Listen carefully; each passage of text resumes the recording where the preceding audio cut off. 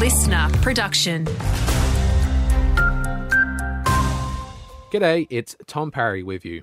TAFE SA enrolments are continuing to soar, with Limestone Coast residents among those to benefit.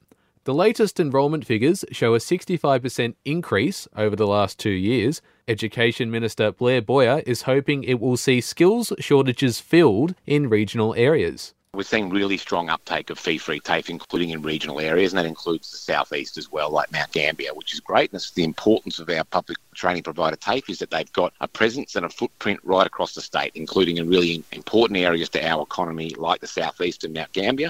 Heads up if you're looking for somewhere to rent in the southeast. New data from PropTrack shows the rental market in regional SA eased slightly in December, but it's still the second tightest in the country. And senior economist Eleanor Cray says things won't change much in 2024. Rental markets are still pretty tight and expected to remain tight, with the number of vacant properties expected to remain at low levels in the months ahead, and that does mean that conditions are going to continue to be challenging. Police are seeking our help as they investigate what they describe as offensive material posted at Bordertown.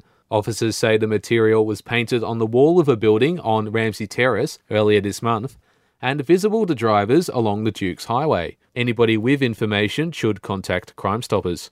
And there's just 2 days left for kids to enter Wattle Range Council's prize draw. Council has been rewarding youngsters who have been showing safe bike riding skills, such as wearing a helmet and sticking to the road rules.